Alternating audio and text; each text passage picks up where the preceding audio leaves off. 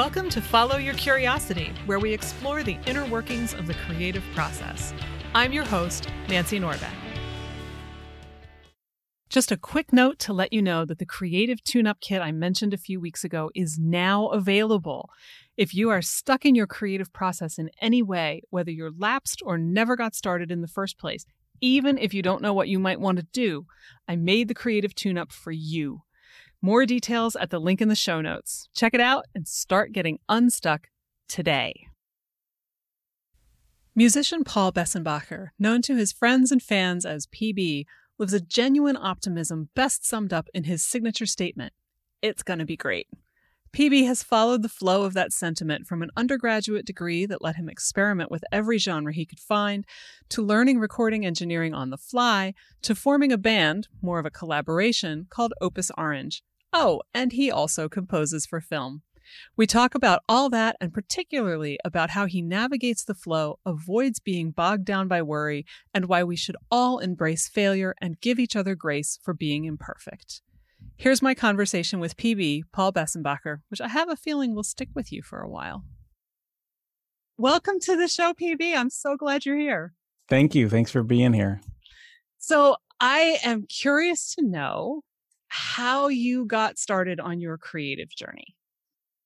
That goes back to early when I was maybe 7 or 8, and my dad bought my mom a piano for Valentine's Day because he thought it would be a romantic, because pianos are romantic, and he didn't know how to play and she didn't know how to play, but there was a piano in our living room, and they were like, well, I guess we put our kids to lessons, right? And that's when it started. So I was about 7 or 8, and I had a wonderful teacher right off the bat, Dorothy Kilgus. She was wonderful. She is wonderful. And one of the things creatively, since this is a creativity subject, but creatively, she encouraged her students to, every year she would have a composition sort of contest. And so when I was 8, I was like, I don't know what that means. I'm gonna enter this contest and compose something. And I as a pianist, you learn the key of C and you learn where to put your hands. And so I wrote this little march. It was an Olympic year at that time. I wrote this march in the key of C. I called it March of the Champions because of the Olympics. And ever since then, I wrote a track every year. And so it was great that as a piano teacher, though a lot of them focus on learning and repertoire and technique and learn the classics, she always encouraged exploration creatively, which, that's formative for me, for sure. Yeah, absolutely. And I'm thinking to my own music lesson experiences, and they definitely did not ever include, by the way, you should write your own thing. Right. So I have to think that having that chance, and not even just, you could write your own thing, but please do write your own thing. There's such a huge difference between those two, that having that happen at that age definitely would have made much more of an impression than you would think, which right. It sounds like it certainly did in your case. It certainly did. And I didn't know that was rare, of course, because that's all I knew. But in retrospect, I'm eternally grateful to her for that encouragement of that sort of side of the brain that we don't get to. There's so much risk that we all sort of feel when we, like, whether we improvise or, like, even like for me to do a podcast where I'm just speaking is like, it's in the moment and there's risk involved. I might say something wrong. And same with creative composition, like that is rarely encouraged, and there's rarely a safe place to be able to fail or like, get wrong, do things wrong. But in composition, it is a kind of an improvisational thing where I don't know how it's going, and that kind of safety. it's good to have a place where you're safe to do that. Definitely. So that was when you were 8 with piano, but you have quite the array of various guitars, banjos, etc. on the wall behind you. So how did you move from piano into other instruments? In junior high, my next instrument was bass. In junior high, I remember I started to get into jazz, and the junior high had a jazz ensemble. And as a pianist, I mean, everyone's a pianist, so like, there's no shortage of pianists. But there was a shortage in bass players. So like, at that point, I remember they had an old Fender Rhodes bass, which I sure wish I had one, but because they're awesome. But it's like a keyboard bass. So like, as a pianist, I was sort of somehow relegated to play the bass lines on this keyboard bass. And then that quickly was like, well, why don't I learn how to play bass? And I got an electric bass at that point, and I even tried tuba. No, I'm not good at anything that I have to use wind for, but so I got an electric bass in junior high, and so that kind of like got me going on another instrument besides piano. And then I also had an older brother who was who listened to all sorts of music, and he got a guitar, and I would borrow it sometimes, an acoustic guitar, and so I would kind of fiddle around on that.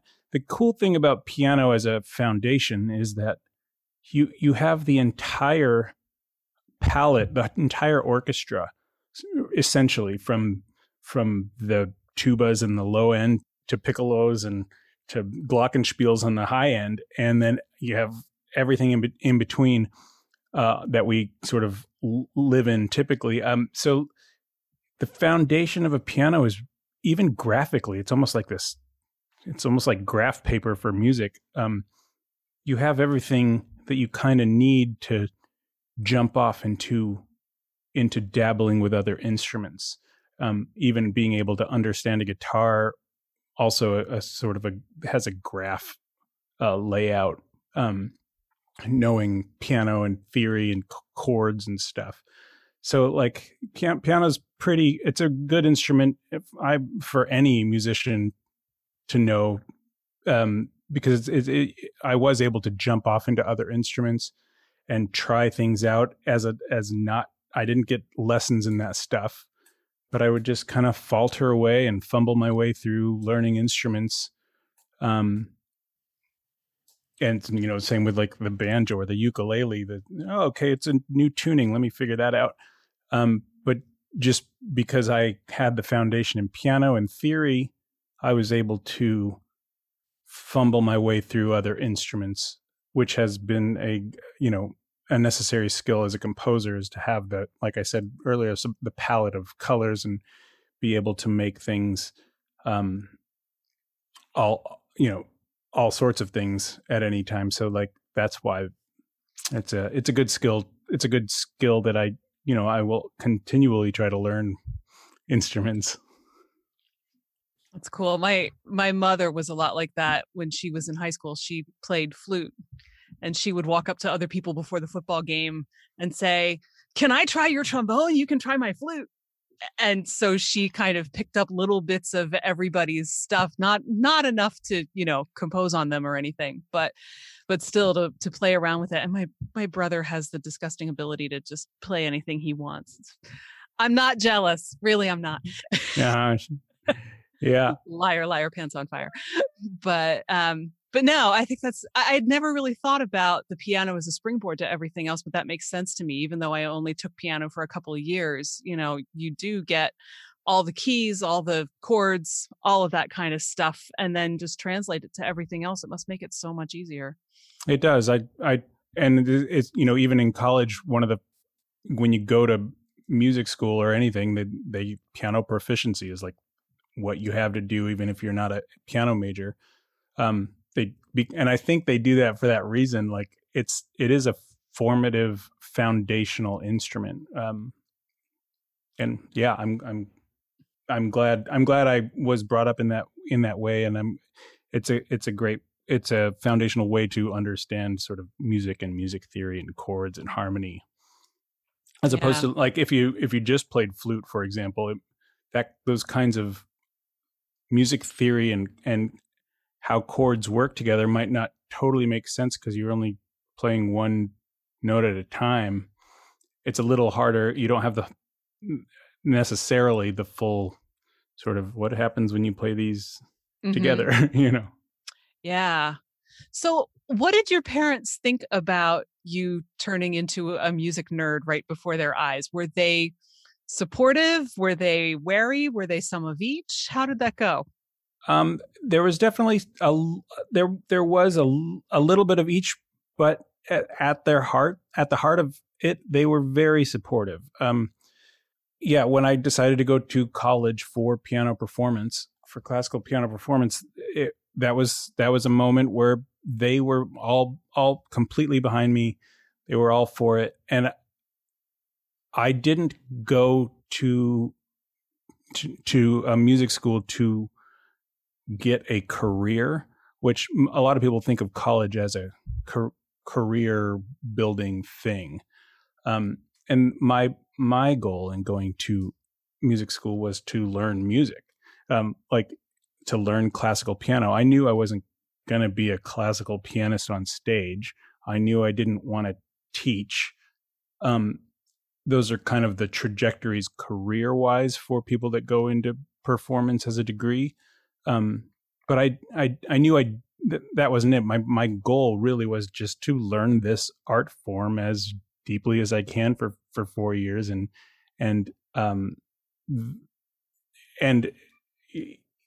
that it was valuable moving on to my career, but it wasn't necessary, yeah. So yeah, my parents were supportive though. They totally backed me up along the way, and they knew the challenges of being creative and in a career is a tricky thing in this world.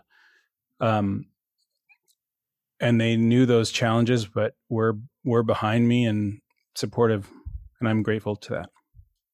Did they have any kind of creative sidelines, hobbies, things like that themselves, since the piano was sort of an odd but interesting Valentine's gift?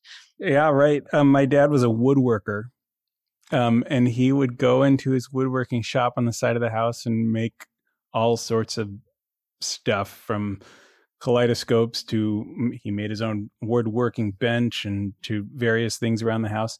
And that was his outlet. My mom, she sews and does embroidery and that kind of thing. So she has a room with a bunch of fancy sewing machines, and that's her outlet creatively. So yeah, they both. My dad definitely had a creative outlet. He wouldn't think of himself, probably, I don't know, as creative. He was a hard working air conditioning and cooling, mechanic. That's what he did. But he did, on weekends he would go out and that would be his outlet.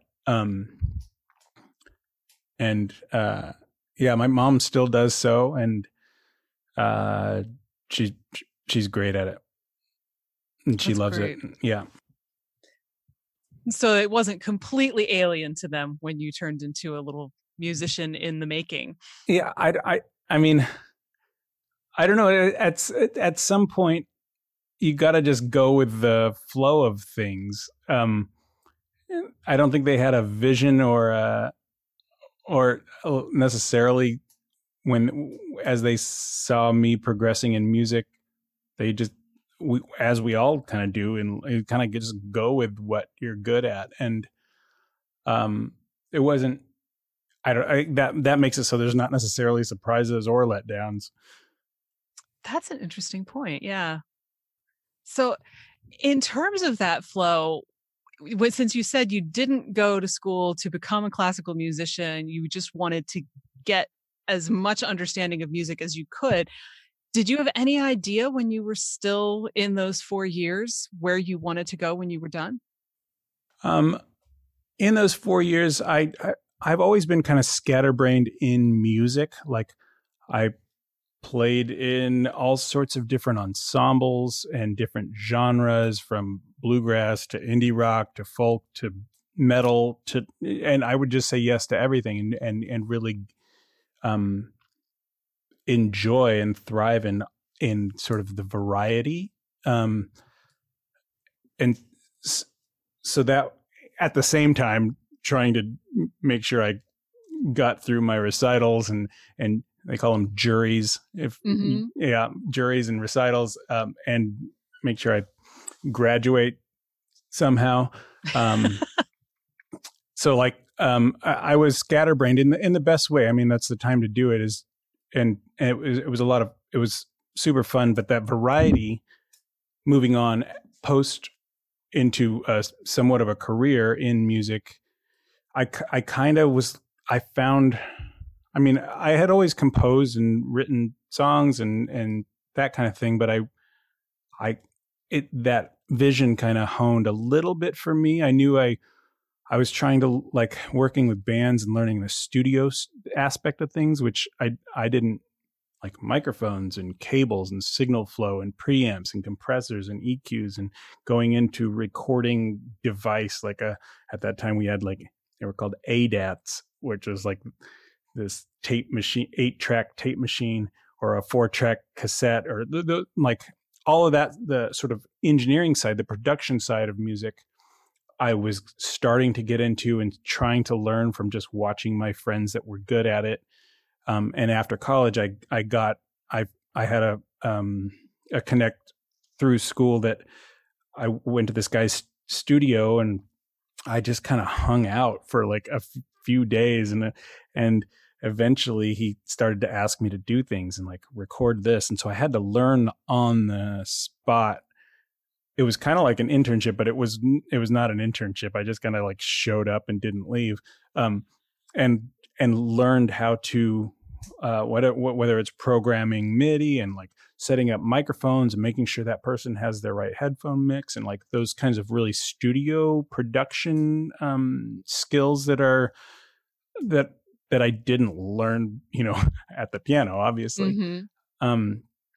So that playing in all those various bands and then learning music production, that's where I'm getting to with this. Those two things kind of have guided me to want to, write music. At that point, I wanted to write for anything, whether it was, and my early post college stuff was like, I wrote for like a puppet theater stuff, or at different theater shows, or an indie film, or whatever I could. And that's when I was eventually, his name's Mark, he hired me as like an assistant. So that was great. And I would kind of write different cues for, if he had an independent film, I would be able to like sit in and write something. And that fueled my sort of love of both production and composition, coming together, for often to picture or often to a stage thing. So there was a scoring element. It wasn't just writing music. It was like interactive with something visual, which was exciting. And I really thrived and loved that. And so that's how that, and when you get hired as a composer, having some of those genres that, and the variety, and helps sort of make you a little more viable. I can, it helps me to be able to turn on a dime. If somebody wants a big band track, sure, I got you. If somebody wants a heavy metal track, yeah, I got you, because I did those things. And so I can kind of adapt to an assignment or a scene or whatever is called for. Yeah, there's a lot of merit in the go try all the things. I mean, you literally said a couple minutes ago, I said yes to everything, Yeah. which, you can't possibly have been thinking at the time because someday I'm going to need everything. And yet here you are. So it sounds like that just all has come together beautifully. It has, and beautifully is. I mean, like I it to be like it's hard. Like to be honest, it's really hard, and so it's often trying to do this for a living is not a beautiful hustle. It's hard work to land the next gig and to get the next thing. So uh, sometimes it is coming together beautifully when like things are busy and I'm working and there's a energy, and it's less beautiful when I'm out there not doing music and instead trying to find the next job. And like that's really a part of being creative as well, that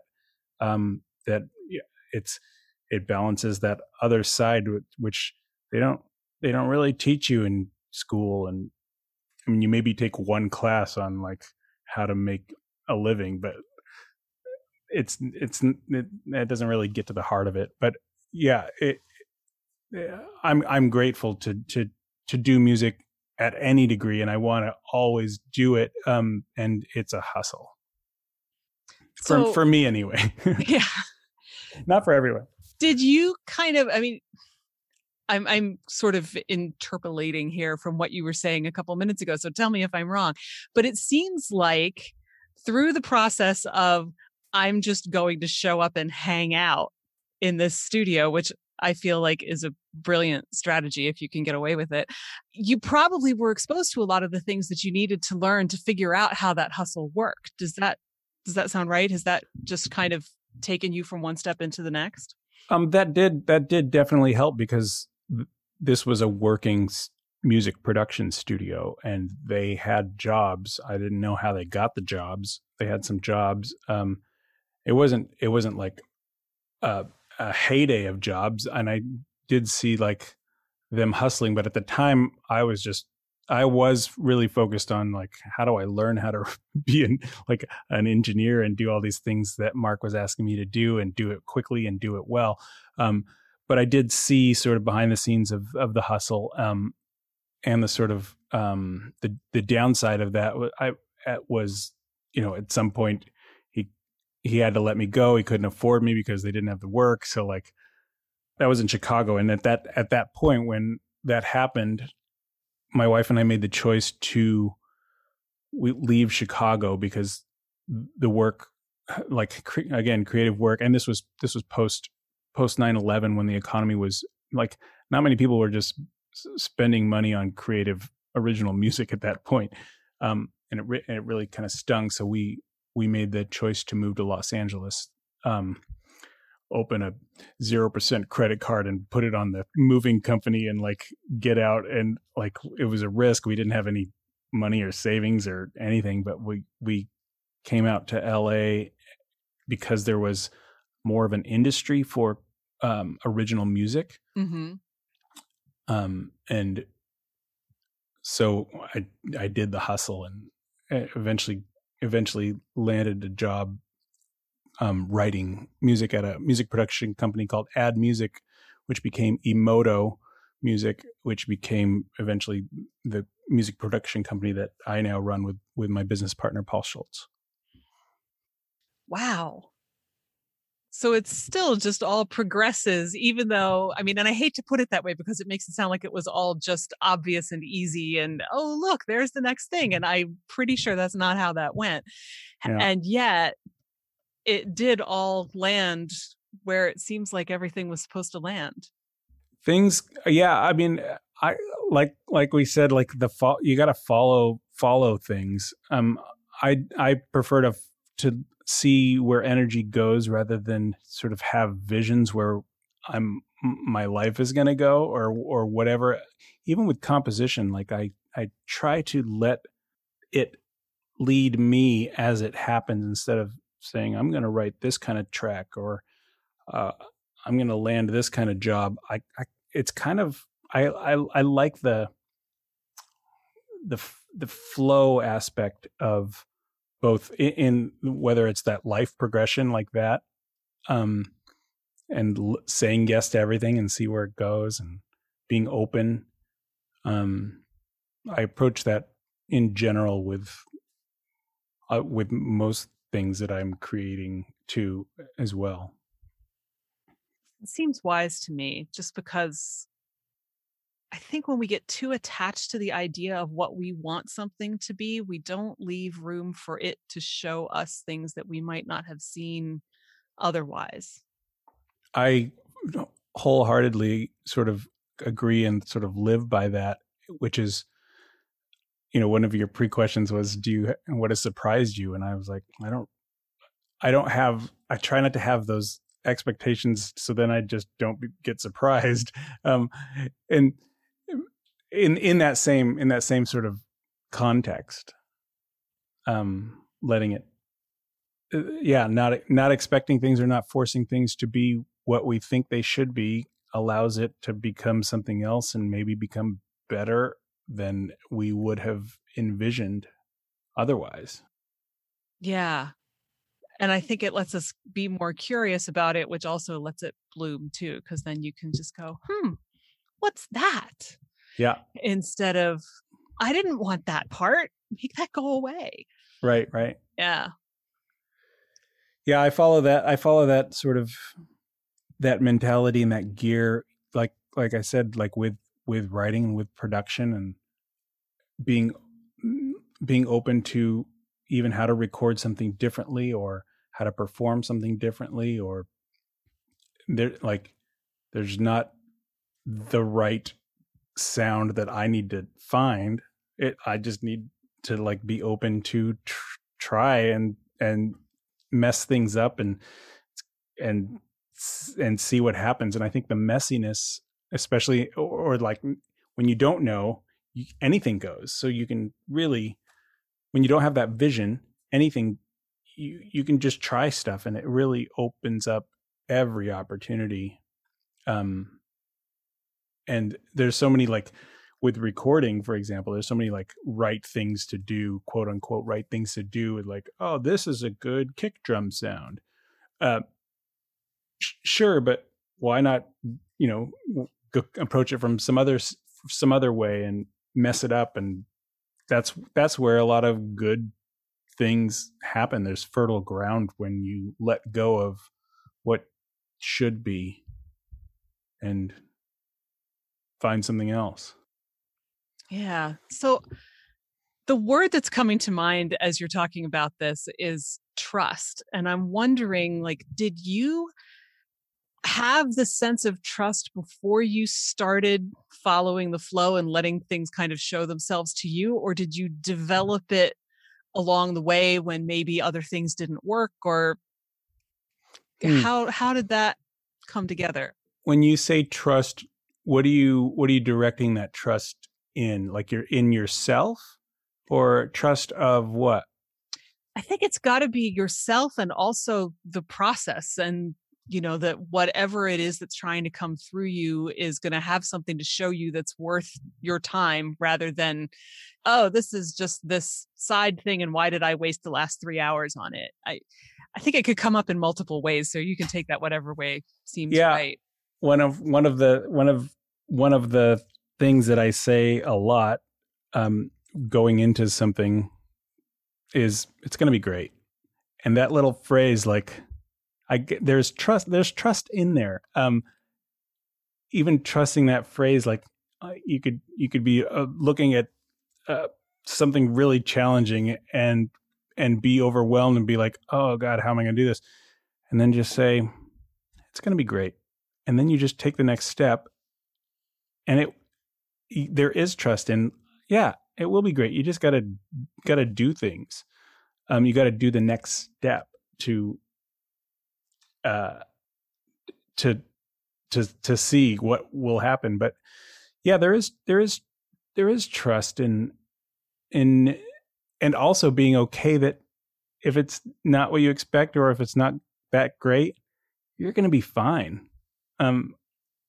That's another realization, especially when people get worried about and I get worried about, the next job or making sure bills are paid and, all those kinds of things, knowing that you're going to be okay and you're going to figure it out, and we're going to take the next step, and that's going to lead to another step, and that's going to lead to another step, and you navigate your way, and maybe you're worse off from somebody else's perspective, but maybe you're better off from your own perspective, and that it's going to be great as it's a joke amongst my friends, but because music and almost anything creative can be so fussy, and we get caught up in details and perfections and making sure everything's just right, but letting that go and realizing it's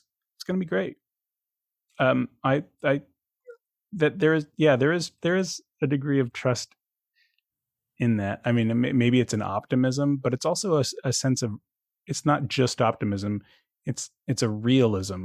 I try to be realistic about this stuff, and it with that comes a peace at whatever outcome. Yeah. Have there ever been moments when that seemed like it wasn't working for you, or you thought, oh boy, it's been great up till now, but this time it's going to get me? Or have you just always managed to keep that at bay? It really is a it's a constant thing that if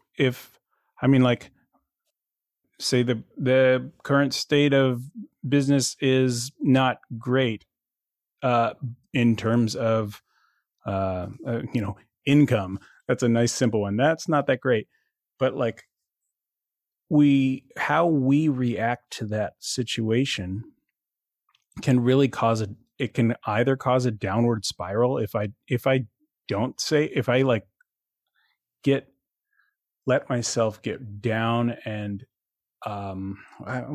what's the opposite of it's going to be great? It's going to this is going to suck. This is going to be I don't know what I'm going to do. That kind of mentality, it can be a downward spiral, both in terms of how you produce, how you react, and mentally and physically. It can be really hard on yourself. I'm going to say myself. So even in the not so great situations, keeping it open and knowing that the worst case scenario isn't that bad, and you're going to figure it out. You're going to figure out the next step. So it is something you gotta live in that, and constantly remind yourself so that you don't let yourself downward spiral. I'm saying you, but I really should be saying so that I don't let myself downward spiral. Oh, I don't know. I think there are probably a lot of people who are going to listen to this who will find themselves thinking, maybe this is worth a try. I hope so, anyway. Yeah, I hope so. So you mentioned earlier how working with something visual changed the way that you record or write or both, or the process. And I'm curious to hear more about that. Yeah, the working to picture, whether it's film or an advertisement or stage, there's a one, it's collaborative. I'm collaborating with the director. I'm collaborating with what I'm seeing, and what I'm creating is not my own. It's truly I'm serving a purpose creatively. I'm more of a I don't know if this is totally right, but sometimes I make the distinction between artist and craftsman. Mm-hmm. and I guess it's craftsperson maybe, but where sometimes an artist, and especially these days, we think of art as being sort of ego, and this is what I need to express to the world. In the case of scoring something and collaborating with directors and with picture and all that stuff, it really becomes like a craft. It becomes a skill that I really enjoy sort of honing and working with someone, and I'll do what I think is right, and the director will say something that, oh no, try doing this instead. So then I have to react and translate words that are not musical into musical things. And often you, like we said before, you can go places and it ends up being a place that I didn't foresee and is better than I could have done without that collaboration.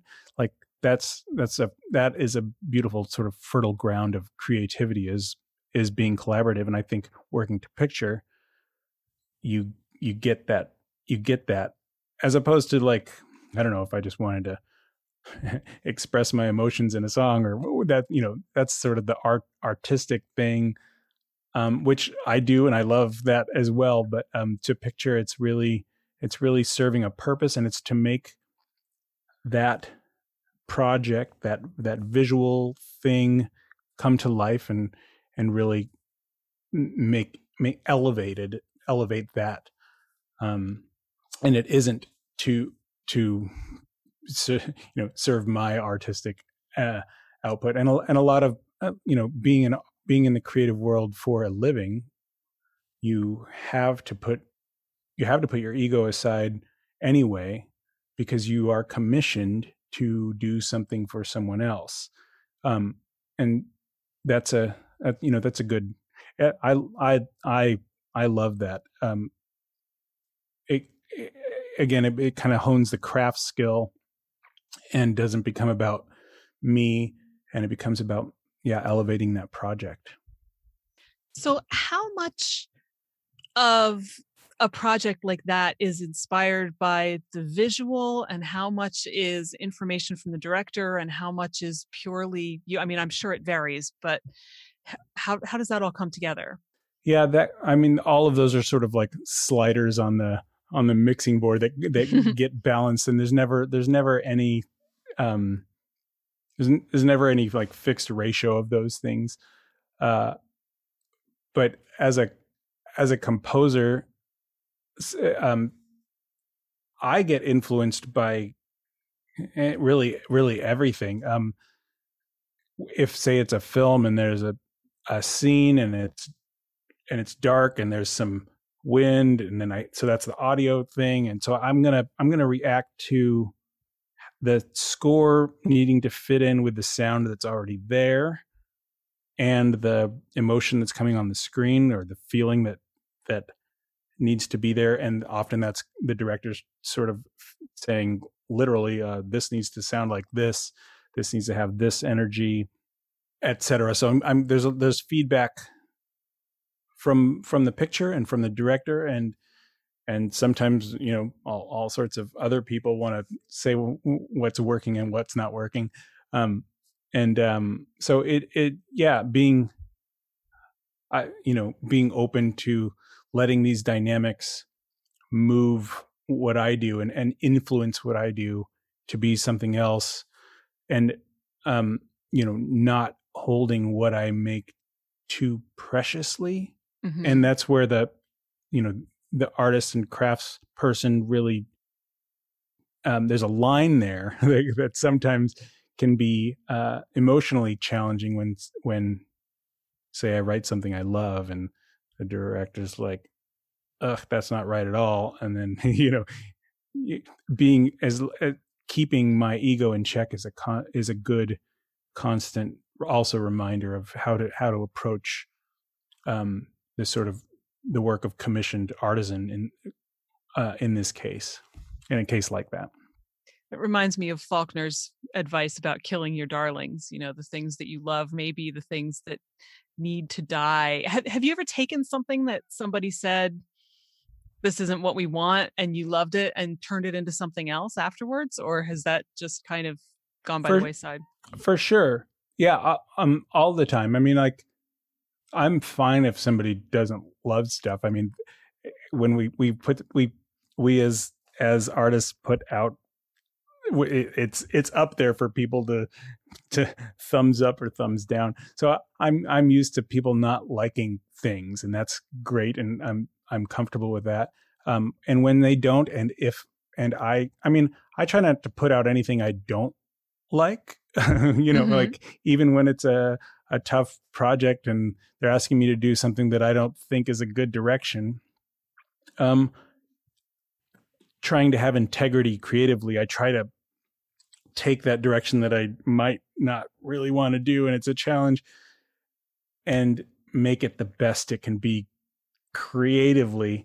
So I try to keep that integrity as far as a creative output, no matter what the project. So when somebody doesn't like something that I do like, I love repurposing or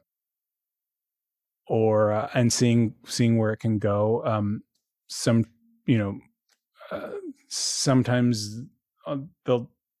sometimes they can live on their own. Sometimes they can become a song. Sometimes I love the idea of repurposing for sure. So I want to make sure that we get to Opus Orange because that's an important thing. And so I'm wondering if you can tell us how that band came to be. I know that sometimes it's just you, sometimes there are other people, so it's a little bit different than what most people typically think of as a band. So I'm just wondering about that. Yeah, since we talked about this, when I moved from Chicago to LA, at that time, people had websites, and I remember to sort of have your reel, and I needed to have like some music reel to show people that might need a composer. So like I got the domain opusorange.com, which was just like Opus being a collection of works, like in the classical world, they'll do it's almost like an album in the classical sense. Opus 9 is this person's ninth group of works that includes maybe a handful of tracks or whatever compositions. So that came from my classical background, and Orange came from, I was in a band called Orange Was the Color of Her Dress, which is a Charles Mingus song. Anyway, so I quickly didn't overthink that at all, and I just got this domain name and put my reel up, and I would send it to potential employers and say, hey, check this out, or directors, or anything that it was a way to show my reel in the email and virtual world. So jumping forward from that move, it just that those words kind of stuck together for me, and then like the first thing that we released, I remember I got a ukulele because I went camping with my buddy and he had a ukulele. I was like, what's that? And I kind of picked it up and fiddled around and fumbled along on it. And so the first Opus Orange album EP was sort of songs that were born from flailing on a ukulele. And that's how that was born. But Opus Orange is me and sort of my outlet as an artist in anything that I might want to release. And outside, like in the swimming in the pool with me is a bunch of great friends and artists that some, like, we all, it's a collective of sorts. And so it depends on, who's available and wants to do stuff.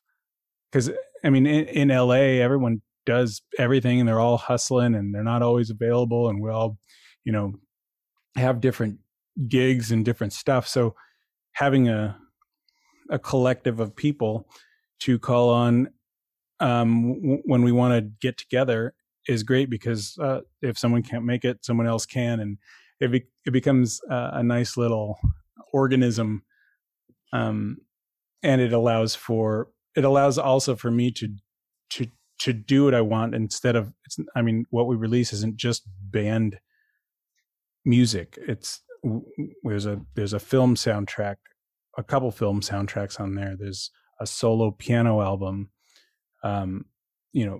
So it allows me to have fun with what I release and not just be tied to a band or a sound or even a genre.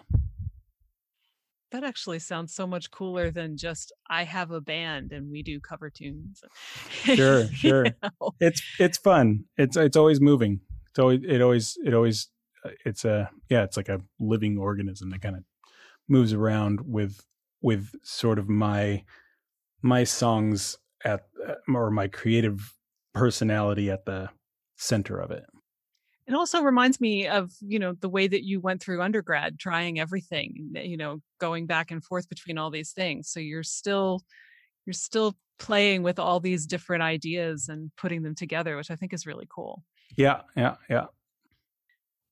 So I know that Opus Orange has existed for a while and gone through all of these different permutations. Is there trajectory feels like the wrong word considering the conversation we've already had here, but have you noticed ebbs in the flow of how it has grown and changed, or has it just been a little bit of this and a little bit of that without that kind of overall pattern? Does that make sense? Yeah, I think so. And trajectory is not the right word, because we allow these things as this living organism moves along. For a great example is, during the pandemic, it became really isolated, and eventually, my good friend and drummer James and we would mask up and go into our studio, just the two of us, and we got into a good sort of zone creatively that nobody could have foreseen that. But I would be on guitar or something and have a vocal mic set up, and he'd be on drums, and we just kind of found this creative groove that we followed along and would go in, and then eventually set up some mics and started recording stuff and being a little bit more. I was following the energy of where James and I happened to be moving in, and recorded some songs with just the two of us. And then event and songs that were written in that space and in that energy space. And then to fill it out, I ended up, the bass players in Sacramento, and so I sent him tracks and that kind of thing. And a lot of people did this during the pandemic as musicians, because we still need to make music.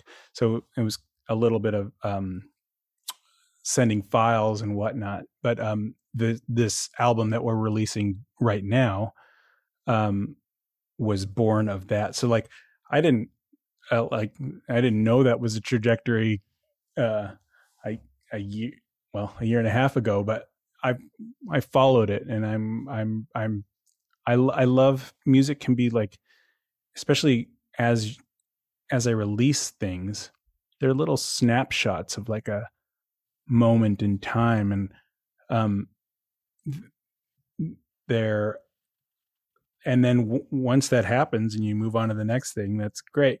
So this is a snapshot for me, and it has the album's called Object Lessons, and it has maybe it has a little bit more teeth than our previous stuff.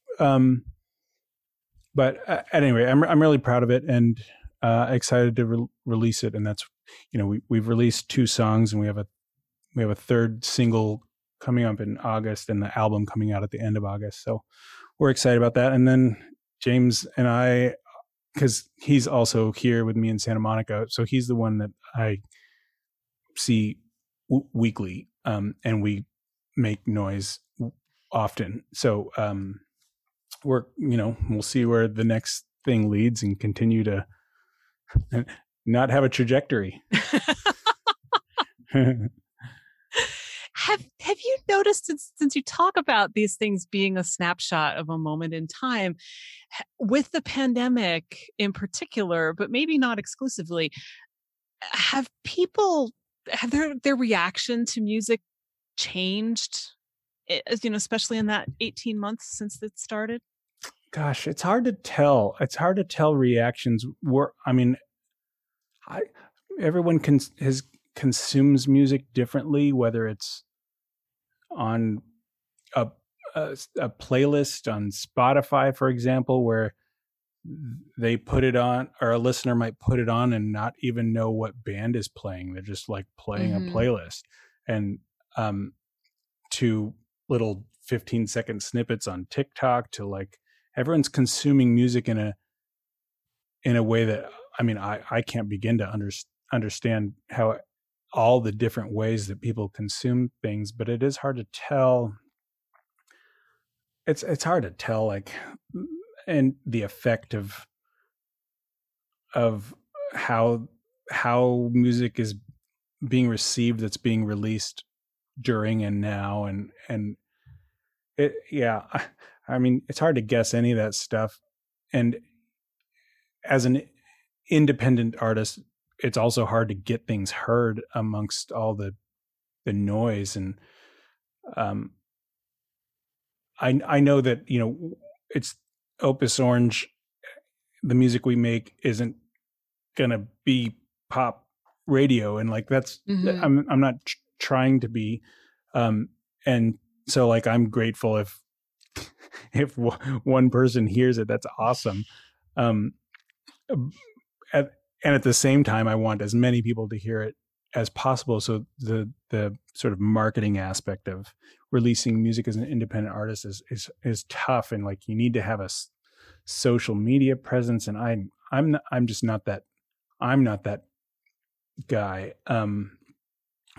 There's and people that I love that are really successful, like they have a thing and they're able to be quippy, and it's I just make music, Yeah.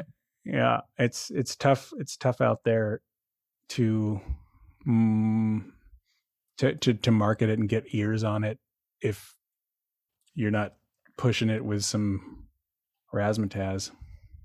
Yeah, and social media can totally take over your life, and then you go, why am I spending all my time on Facebook instead of making music too? So yeah.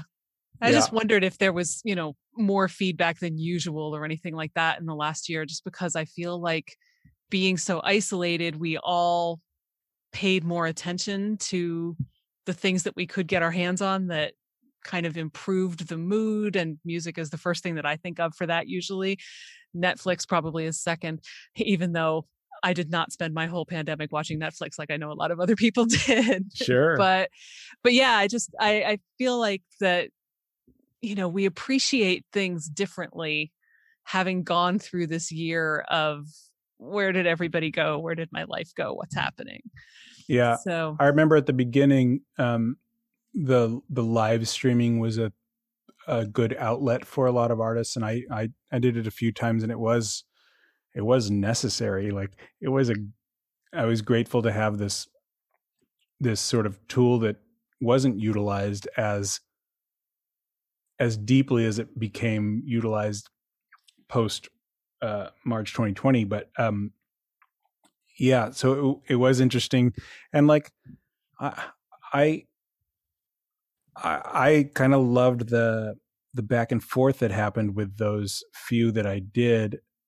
And it was necessary. It was like, I needed to do this. Like it was, that's what I mean by necessary. It felt good to do that. And it's cool because the live streaming, you have people all over the world, or at least the country, that can come hang out and listen to music with you, as opposed to if I play a club locally, like you just, that's impossible for most. So like having that, it's right here, and you just click on it, and then we can hang out, and I'll play some songs. That was an interesting dynamic, and it was kind of short lived for me as an artist. I enjoyed it in the first few months, and then I switched gears. Like I said with James, I switched gears to like I needed to make, like I followed that. First I needed to reach out to some people via the live streams, and then I needed to like, okay, I did that. I needed to make music. And that's where this new record comes from. That brings up an interesting sort of balance in that relationship between needing to perform for people and needing to create something new. How does that tend to fall out for you? I always need to create music in some way, and the performance thing is I do love it, and I really love playing clubs and that kind of thing. We just don't do it that often, but performing really does sort of scratch an itch for me that I really love. And it's hard work. You got to, as far as rehearsing and like making sure things are up to snuff with whoever the ensemble is at that time. But I do love playing live. It's messy. It's who knows how the sound is going to be. You're not in control of that, so you let it go. And who knows if my voice is going to hold up. And I'm not like a singer trained wise. So like sometimes I'll hear back old live things. I'll be like, oh God, I'm really out of tune. But it's fine. Like at the time it felt right. And I love that the live thing. I mean, there's so much at risk. An audience you have one shot at like playing the song. You don't get to like do it again, which you don't have that risk in the studio. You can take it again. You can take it until you're happy. But in a live scenario, the risk factor is like, it's so special. It creates an energy, or there is an energy because there's risk that I really enjoy. I want to say that's so interesting because so many people wouldn't say that. And yet it totally goes with everything you've said before this, that would be something that would just totally work for you. Yeah, it does work for me. I wish I was better at like singing and performing and being exciting on stage, but I do love it. I thrive on the energy that back and forth from whoever's listening. I thrive on the energy of the risk that I could screw up, but just go for it, and like it's going to be great. And that kind of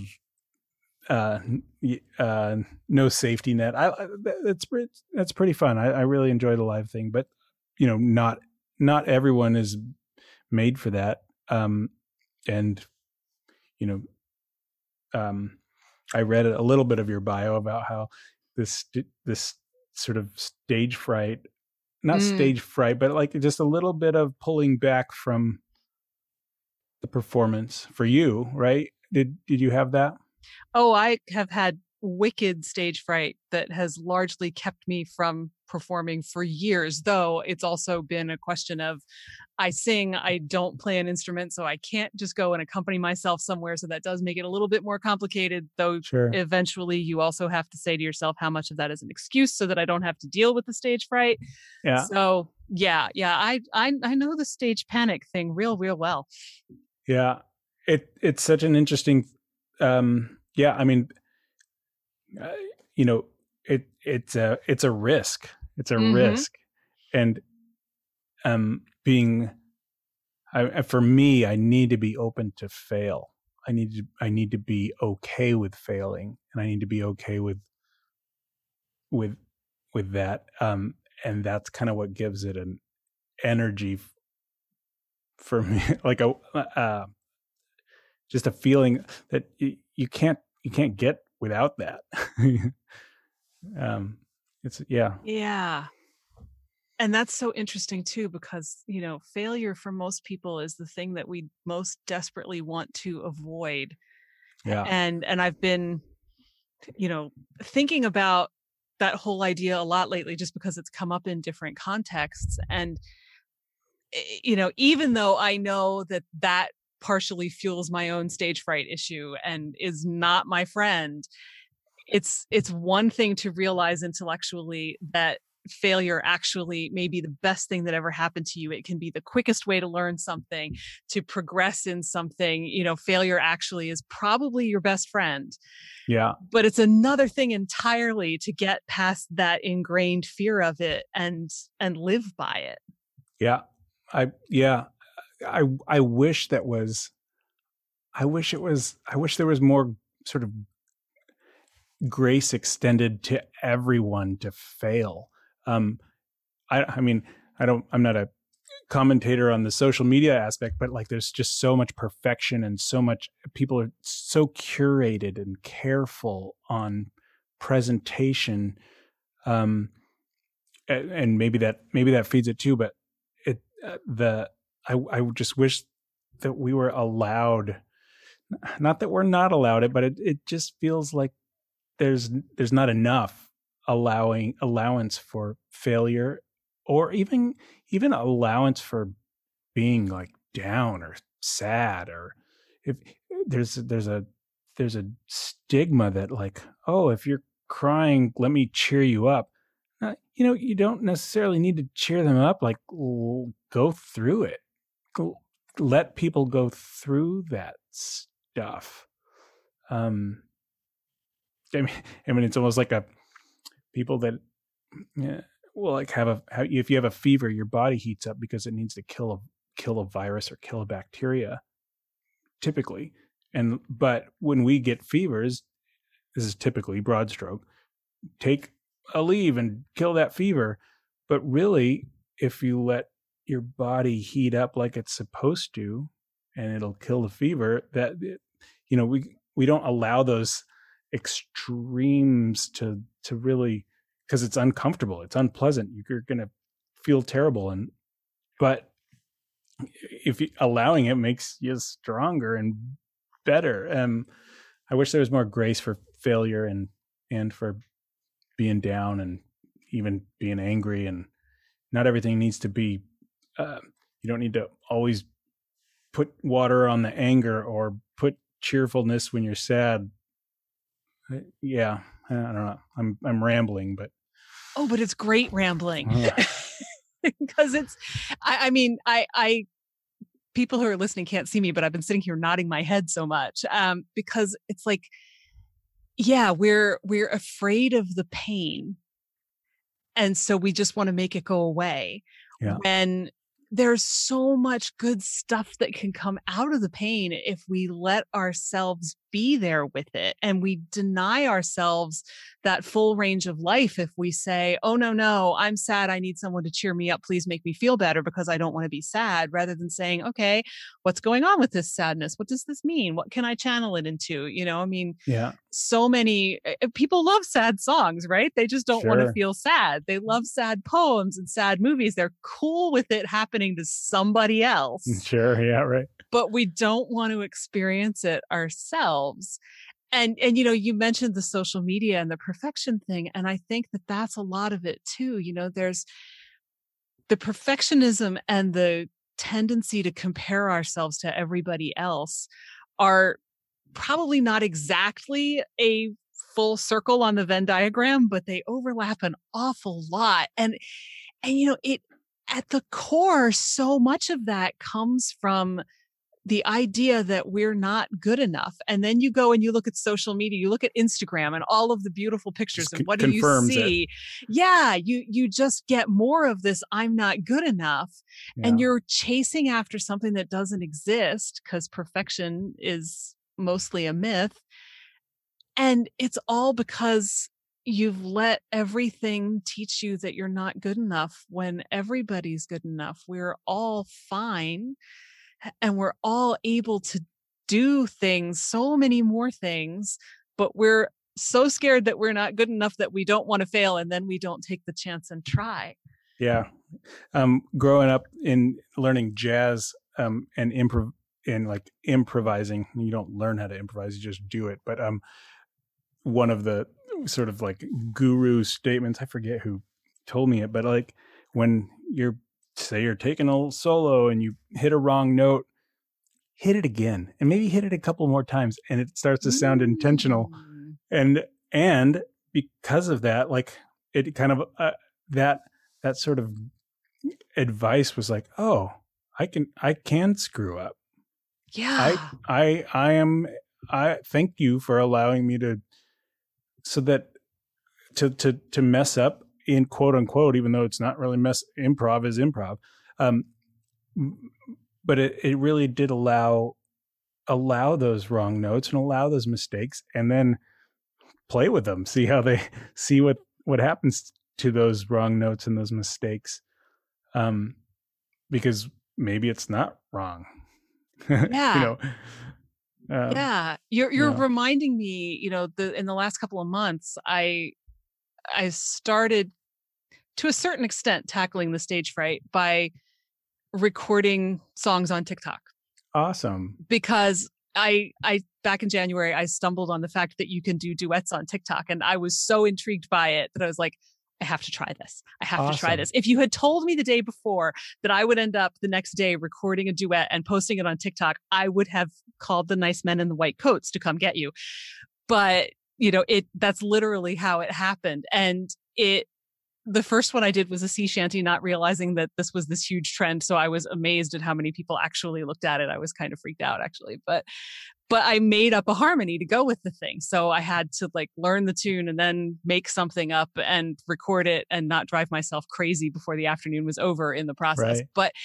But that kind of got me playing with, all of these standards that I know well enough that there were a couple times that I recorded something, and then for like the next 3 days, my right brain would just be playing with it when I was, doing the dishes or whatever else.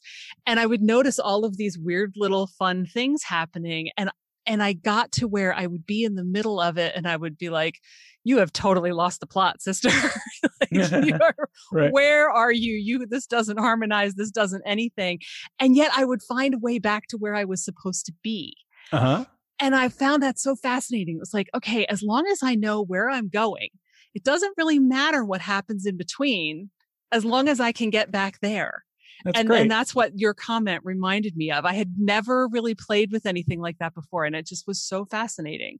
It allowed you to try whatever path you wanted to get from A to B. Yeah. And it was really freeing to just be like, I can play with this and I have no idea what's coming. And I mean, this was like mostly me in my kitchen, it wasn't something I was recording, but it was like, wow, look at that. That's great. I don't know how many people play with things enough to discover that you can think you've totally messed up in the middle, but still bring yourself home by the end of it. And it's all okay. Yeah. Right. Freedom in failure. It's important. Yeah. And is it really failure if you manage to get back on your feet by the end? Yeah. Yeah. Sure. Yeah. Yeah. That's not failure. Even changing the idea of what is failure, failure could just be freedom and exploration rather. Right. Yeah. Let's call it that. Let's start a movement and call it that instead of failure and get people unfreaked out about falling flat on their faces. Yeah. Yeah. That's good. Maybe there should be like a whole section of Instagram devoted to, I fell flat on my face. This is what I did. Here it is. Let's make this normal. I would love that, actually. Yeah, I think there is. They just call them fail videos or something. I guess, but we gotta change the perspective. Yeah, because that's not normalizing it. That's making fun of people who fail, which is not what we're going for here. Yeah, it's a tricky thing it's a lofty goal on the social media to not be made fun of. Yeah. I don't know. And now I'm hoping that somebody who listens to this will pick up on it and find a way to make that work. Because I think that would be a breath of fresh air for everybody that we all need. Right. So see, your ramble led us to great places. All I right. love it. Yeah. You gotta let it happen. See where it goes. You do. Yeah. So there was one other thing that I wanted to be sure to ask you, because you've used the word messy a couple of times. So perfect to go here right now. I think people are afraid of messy too. And yet, obviously, messy has been really important in your process. So I'm wondering if you can maybe tell us a little bit more about how messy works for you. And, if you have any advice to people for embracing the mess, I think that would be great. Yeah. I mean, when I'm in the thick of creating the room and the cables and the instruments start, taking off the wall and leaning up against here and leaning up against there. And sometimes that leads me to because of the mess, you see things, I can see my room a little differently. And maybe I pull out an amp that I haven't used because I didn't see it back there, or rearranging and messing things up is sort of a fun. It's something I try to do whenever I'm creating, even recording. I'm getting better at recording things.